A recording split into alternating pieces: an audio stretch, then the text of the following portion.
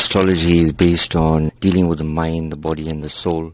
Because I'm a universal astrologer, so dealing with people would obviously be something that wouldn't be a religious matter. It would be more for universal humanitarian matter. So I believe that the soul doesn't have a religion. Astrology is more about guidance.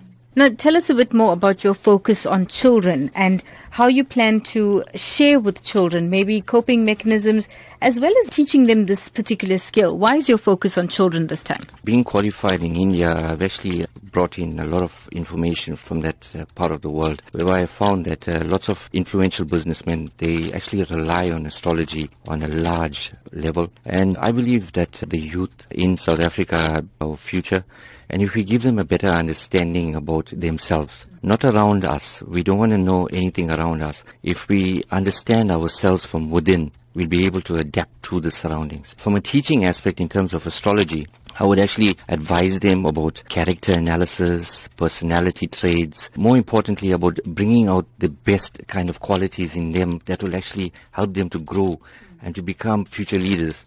Everybody has potential to become a leader, but some of us, based on our backgrounds, our family upbringings, we haven't been given that chance. If we have somebody that can motivate them, well, I believe that they'll be able to make a huge difference in terms of progress and prosperity. What do you say to those people who are of this opinion that you are just quacks? The basic understanding about astrology is that it is, but then also the same token is being given a different name altogether, because there's so many frauds out there. People are doing this to enhance others based on monetary value. There you get a guy like me that's coming along, that's pure at heart, that has compassion for people, that actually has a genuine interest in uplifting people. Now I want to take astrology into a different level. Even with my calculations, it's basically all scientific. And if you know, my kind of a background would be obviously something that is on an engineering level. So I am very adept in terms of calculations. Why have you coupled Vedic astrology